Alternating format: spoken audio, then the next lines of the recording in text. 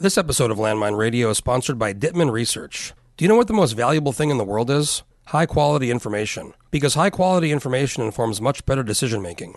Dittman Research has been providing high-quality information to Alaska's leading businesses, organizations, and campaigns for 50 years. Do you really know what Alaskans think about your company or your issue? How about your clients, your shareholders, or your employees? So stop fumbling around in the dark. Hire Dittman Research and find out what's really going on. DittmanResearch.com.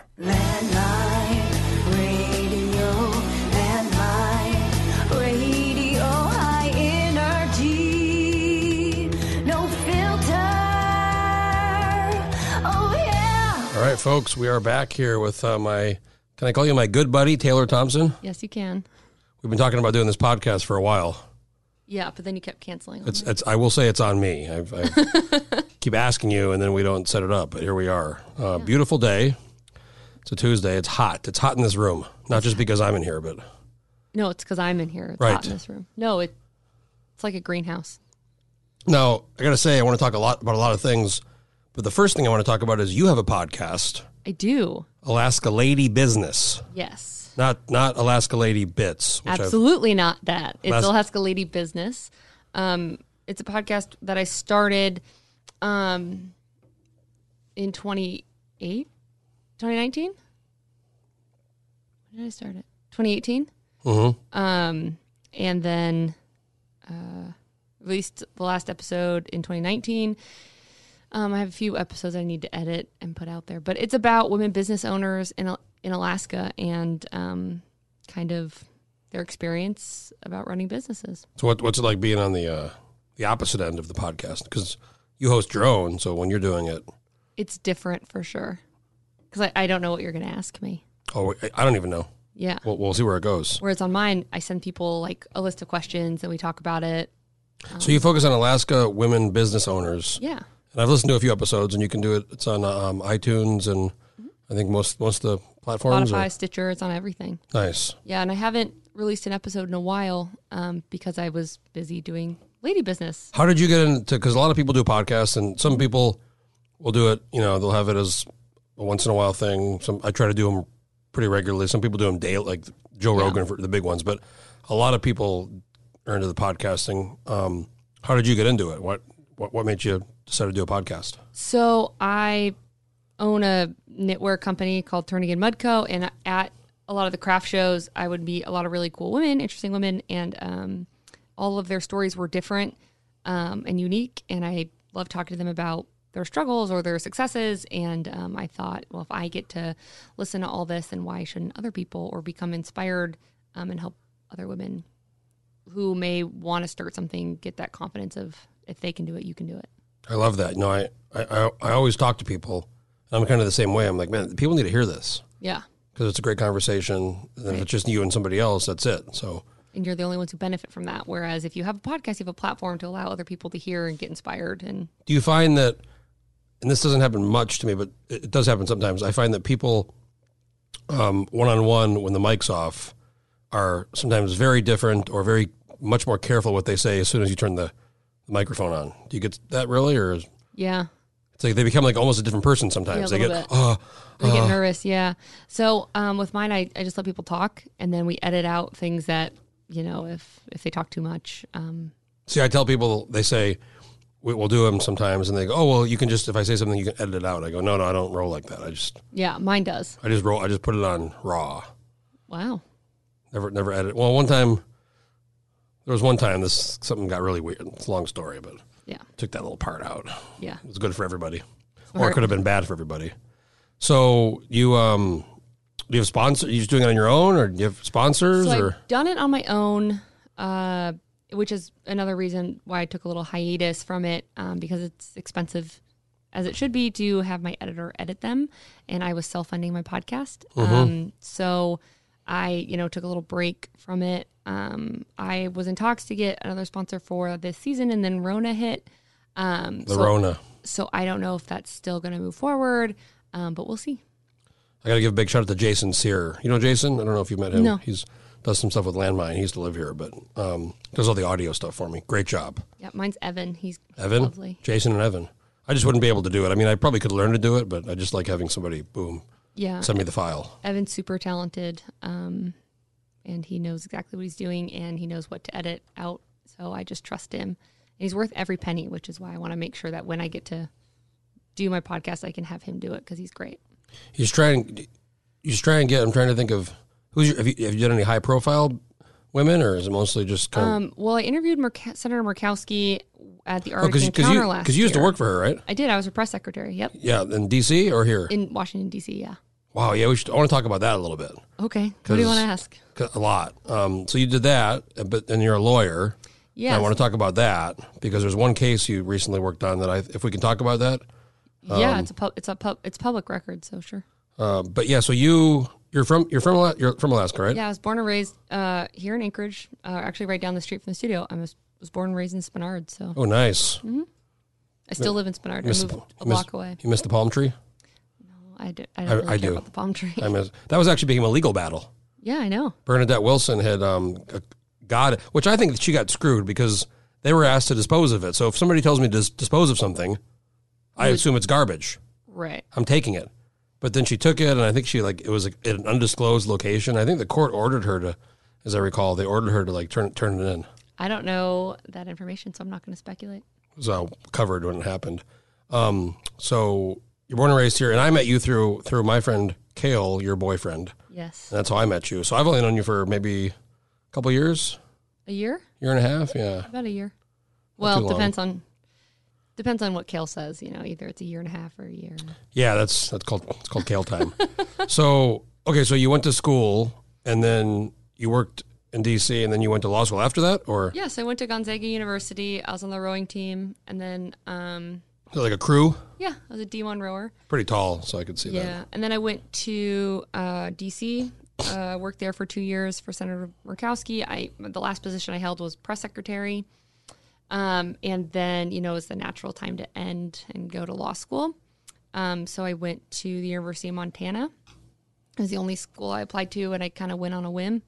I got in the day I put in my notice to quit, and then came home for the summer, went to law school, graduated in 2.5 years, and moved back. Wait, so did you want to be a lawyer always, or were you in D.C. and then you decided, maybe, because a lot of lawyers in D.C., or? Well, my parents met in law school, so I kind of always thought I would end up being a lawyer. So was there some of that, like, hey, daughter, it's time to go to law school? Any of that, or not really? No. My parents are totally fine with whatever I wanted to do. So what was it like being press secretary in D.C.? I mean, I've been to D.C. a few times, but it was awesome. For like a week or something. So there were some really cool parts, like riding in an elevator with Bernie Sanders and talking about, Vermont syrup, or talking to Senator McCain, or these like really exciting special moments that you get to be a part of. And then there's the alternative of you work 12 hours a day for almost no money. So, there's definitely a pro and con there. What's amazing is I have a lot of friends who work in D.C. and some of them are kind of higher staffers now, but they started off at the bottom, or I know people that are working as interns or, the front desk. And I mean, I don't understand how people live, because D.C. is an expensive place to live unless you go way out to Maryland or Virginia or something. Right. And then you're commuting. Right. But they make $30,000-$40,000 a year, to start. And I mean, what's rent costing? It's expensive. It's crazy expensive. Where did you live? I lived on Cap, like East Cap, and then I moved literally across the street from the Hart Building. So my walk to work was like 1 minute. And I moved there with my sister and my roommate, and a lot of people do like roommate stuff with the younger staffers. Yeah. But then I also had I coached rowing at American University, and then I worked at a restaurant because I was broke, and I volunteered at a yoga studio so I could have yoga. So I was working all the time. It's a fast paced place. Yeah, always busy. What I was amazed at, I was there in January, and I spent some time there. They're right in the middle of the impeachment, right when it started. Right. And so I know Angelina Burney, do you know her? And she's a friend of mine. She's great. And I know, Amanda Coyne. I know these folks from Alaska. They worked there, and they were they rolled out the red carpet for me. I mean, they really, I talked to the senators. I did some Facebook Lives. I was able to, Congressman Young as well. But it was a weird time because of the impeachment started, and it was like the security was kind of pretty crazy. And they had this deal where they had these tickets every day. Each office got a couple tickets or something for the gallery. And I got one of the tickets one day, and I was able to go through and watch. I watched Supreme Court Justice Roberts start the impeachment. It was in the gallery. That's pretty exciting. It was wild. But even before that, before it really started going, I was there for a couple days, 3 or 4 days. You were, where the elevators are, the Senate or the buildings. There's not the elevators, the little subway cars. Oh yeah, the train cars. I mean, it was just insane and I was Larry Burton, who's Senator Sullivan's chief of staff, was just a great host. I mean, he took me to the senator's dining room. I've never been. We had lunch with it was Mike Anderson, me, Larry, and Amanda Coy. We had lunch and like Dianne Feinstein and Senator Gillibrand. They were talking, and then like Senator Whitehouse was there, and then Drew Brees was there in the room having lunch with the guy from the senator from Louisiana. It's all these senators, people I see on TV. Yeah.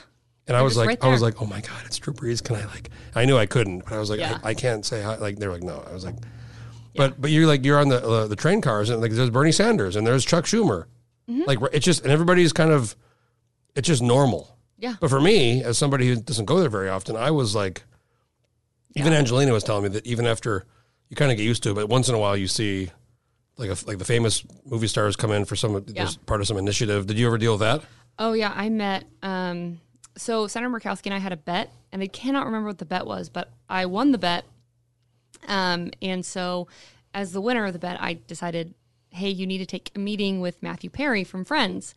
No way. Because he was a drug court proponent, and I, believing in criminal justice and criminal justice reform, I was like, this is really important. We need to fund drug courts as diversion programs.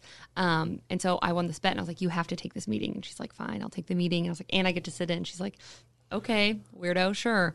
And so I got to sit on the couch in the meeting room, and then I got to meet him afterwards, and she told him that I had won a bet. And so that's why she took the meeting. Really? Yeah. And so Angelina, it was awesome. She was telling me that, there's all these athletes and movie stars, and they all have an initiative or a cause they're associated with, and they come to DC. And but the expectation from everybody's professional. It's not like autograph time, or it's not like, oh my God. No, but afterwards she did say she'd love to take a picture with you, and he was like, oh sure, of course. See, like, the senator, he knows that he's a celebrity, and Senator Murkowski was like pushing it, which was kind of great. See, if the senator does it, then that's probably you're good. But if you're the front desk person, and you're like, oh my God, Matthew Perry, can I get a picture? That's probably You'd be like, no. That's probably a no. That's inappropriate. Yeah, we also met Mia Hamm, the soccer star. Yeah, she came to the office and she took photos with the staff. It was awesome. I was there, and I think it was right before I was there, but Alyssa Milano was in like the building with the they're protesting Trump or something. I don't know, but it's for me it was like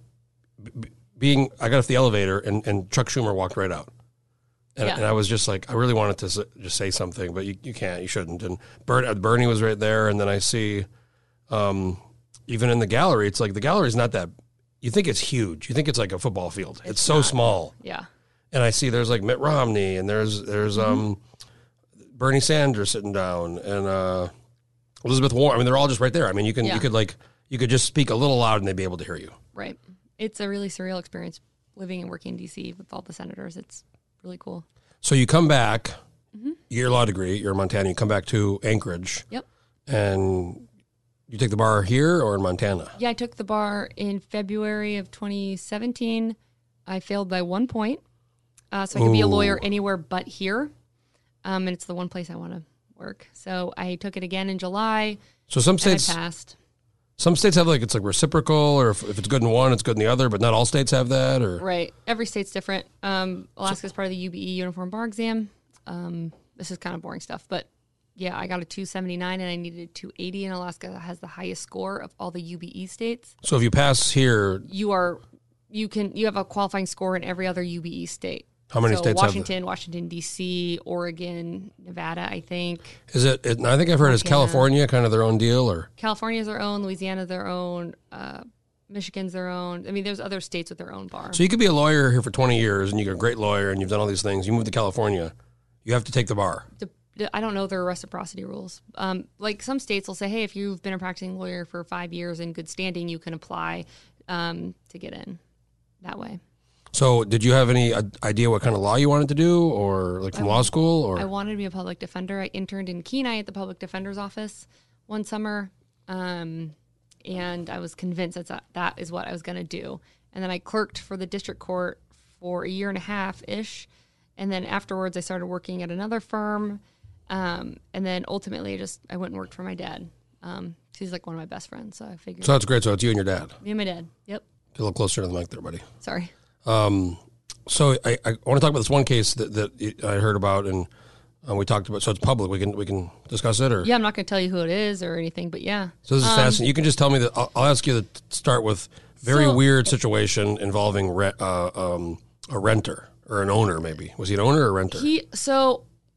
I represent all sorts of people. I do all sorts of cases: landlord-tenant stuff, domestic violence cases, divorce cases, construction law. I mean, I do a little bit of everything in our practice. It's a varied practice. We also do personal injury, so we have a broad scope of what we do. And we got this client who was served with a domestic violence petition that said he had to leave his house because the petitioner, this woman, got exclusive and sole possession of his home. The problem is she doesn't live there, has never lived there, and she went to the house once in March when they were, I don't know what was going on there, but she'd only been in the house once, and she convinced the court, the domestic violence court, to give her a domestic violence petition. This is like one of those ex parte things where he's not there? It's just her. And, we file a motion with the court as soon as we find out. Tuesday morning, and they say, we'll give you expedited consideration to review this domestic violence petition, but it'll be next Monday. Mind you, this woman took over his home. So she comes to the house with the police, I assume? With the police, yeah. And said, there's this petition, you have to leave. Yes. And I assume he said, you don't live here, this is my house. Uh-huh. And the police was like, there's nothing we can do. There's a court order that says you have to get out. So Tuesday morning, we filed this motion saying, hey, she doesn't live there. She's never lived there. Get her out of the house. Wouldn't the judge or the court make you kind of like show or prove or show that you live there? No, I mean, and I guess you don't want to like make it too burdensome for if somebody really is abused or. Absolutely. So there's this like delicate balance there. But the problem, I think there's a problem with delayed justice, with the length of time between filing a petition and having a modification hearing. So Tuesday, we go in and we say, hey, we need this to be done expeditiously. And they're like, yes, we'll do it expeditiously. We'll do it next Monday. I was like, that's in 5-6 days. Imagine somebody taking over your house for a day, let alone 5 days. Uh-huh. What could happen? Tons of things could happen. They can take all your stuff. What could happen in a day? Yeah. So I went down to the courthouse and I said, I'm not leaving until you help me. That's a good lawyer. And I brought my computer, and luckily I know the domestic violence clerks. They're really nice women and men who work there. And they said, all right, Ms. Thompson, we'll get you on the calendar for tomorrow, Wednesday, if you just leave. And I was like, okay. Please go away. And I was like, okay, but just know that like I don't ring your bell unless it's important. Like, so this is important. Where'd the guy go? Was he like in a hotel or something? Or I think he stayed with his family. I don't know. But the next day we go to court. The court dismisses it. She's asking for a lawyer. She's saying she didn't have notice. And luckily the clerk who I spoke to was the same person doing the log notes. So she's like shaking her head no. Like she was the one who called the woman and told her. And at the end of the hearing, the judge believes my client. We get an order getting her out of the house. And, I go and give the order to the client because I wanted to make sure that if the cops did come or if there was any issues, there was a piece of paper that he had in his hands that said, no, I have legal right to own this house. She's not allowed to be here because sometimes the petitions don't go up in time. And we walk in the house, and it was just a total disaster. There was food everywhere. There were fake nails, pills of some sort. I'm not saying they were legal or illegal. I don't know. I think the best one is the...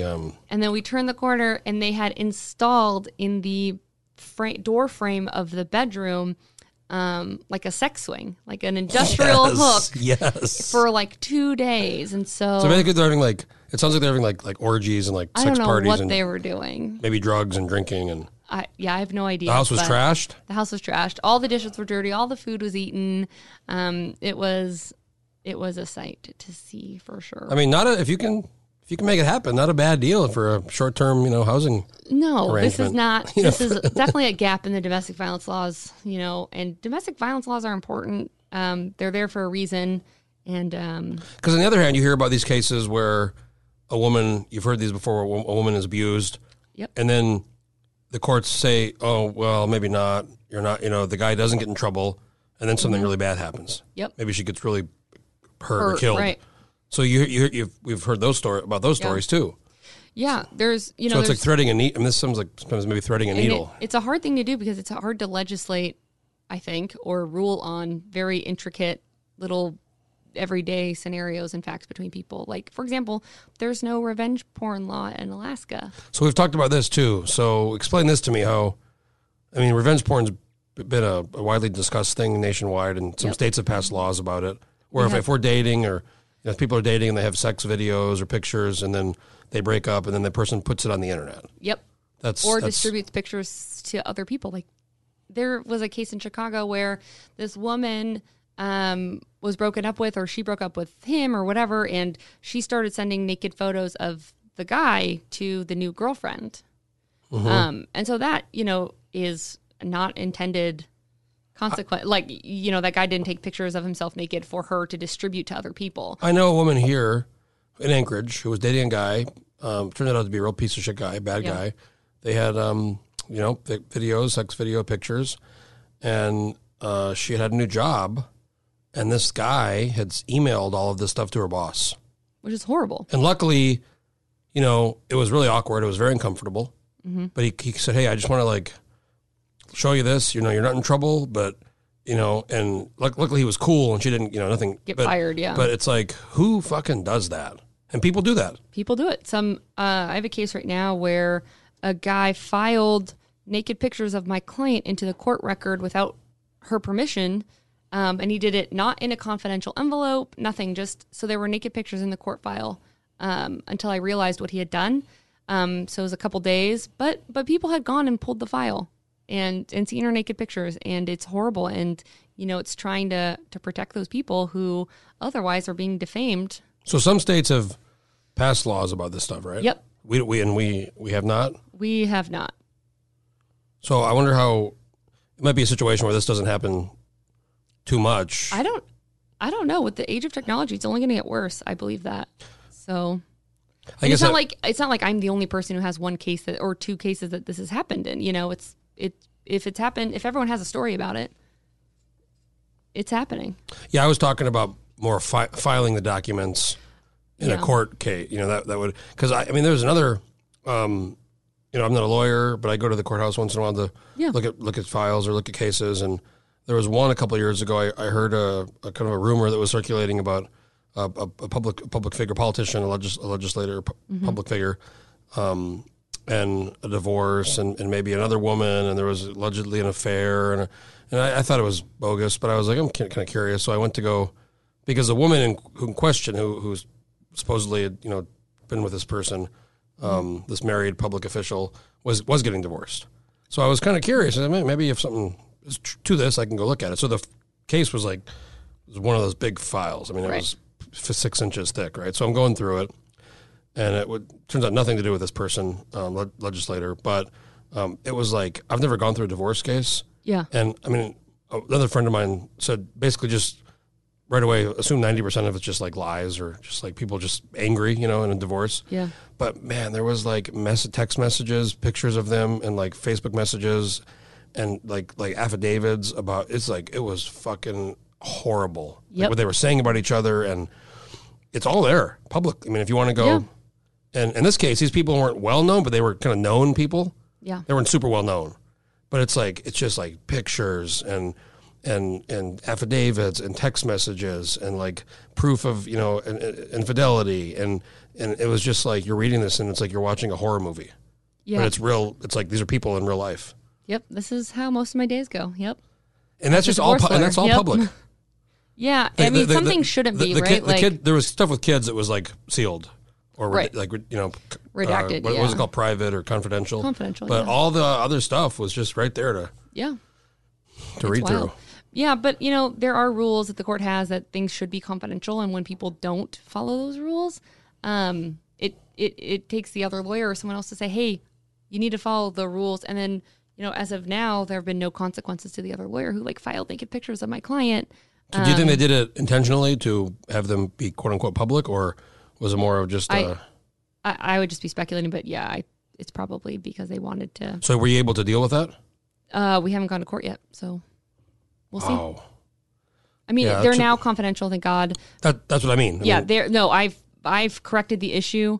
So you can tell the judge or the court, hey, this needs to be. This should be confidential, but there also should be consequence for someone doing that, like filing naked pictures of somebody because they filed the domestic violence report. Were they germane to the case? I mean, no. I guess that was a question if they were trying to show something like. No. Wow. I know. The big one, maybe the biggest one is what's her name? Erin, the football announcer or the football. Erin Andrews? Erin Andrews. Now, I think that's her name, right? Now, she got, without her consent, recorded in the hotels.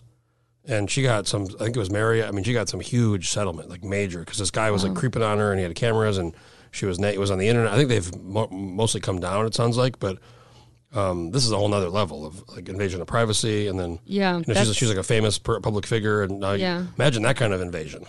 It's awful. I don't know. I also think, people surreptitiously recording you. Yeah, that's horrible.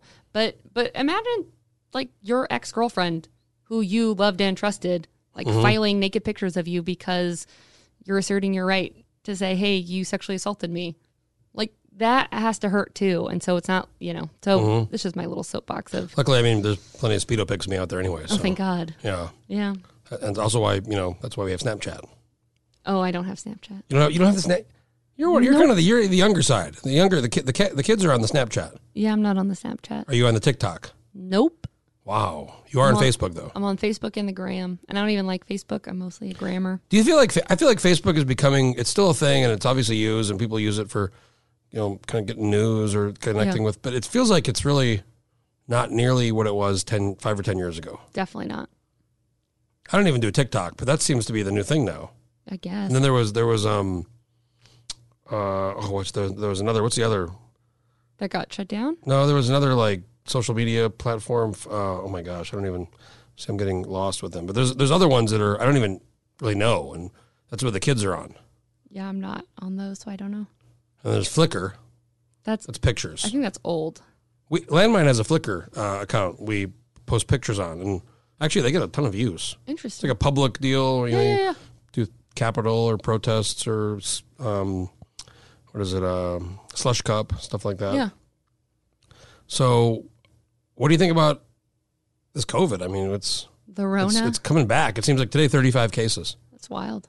It was down to a couple, a few weeks ago, 2 or 3, and yeah. Well, we should probably be wearing masks and being careful. Are you're the pro mask or are you the anti mask? I'm pro mask only because it does no harm to protect yourself and others. Like, why are you that selfish that you can't wear a mask? It so just speaks to this like state of our society where this has become a political issue. Where if you're pro mask, so you're a Democrat, or if you're anti mask, you're a Republican. It's like but it's like I believe in my individual freedoms, and I still believe that like if I can wear a mask to protect my neighbor, why wouldn't I? I don't know. What do you think? I mean, I don't like to wear them. I mean, it's kind of annoying to wear it, but I mean, I'm not gonna. If I'm in a business that says, what upsets me is the people who scream about, for example, if the baker doesn't want to bake a cake for a gay wedding, they say that's his right, that's his freedom. He doesn't have to do that. Mm-hmm. But then the same folks are saying you can't make me wear a mask, and you're like, I'm not going to wear a mask. Right. So like, where's the business owner? So if it's a business, for sure, I'm gonna follow the rules. Right. When I was in the assembly meeting just now, and there was a whole anti-mask group there, and they weren't wearing the masks. And right. I have one. I put it on. I don't think it's if I'm outside, if I'm on the trail, I'm not sure it's really going to do much. But if I'm in a business or if I'm in a closed space and they ask me to wear them, I don't think it's. I saw a good analogy of we drive on the right side of the road. There's a reason for that. Right. I mean, I could drive on the left side. I'd probably get in trouble. Yeah. We hurt somebody. Yeah. We have rules about wearing clothes. So we have rules in society. Right. To protect us or to protect others. And this seems to be, it's just something that I think in our country, we're so used to that kind of spirit of independence and don't tell me what to do. And Right. The government said something, people get very weary.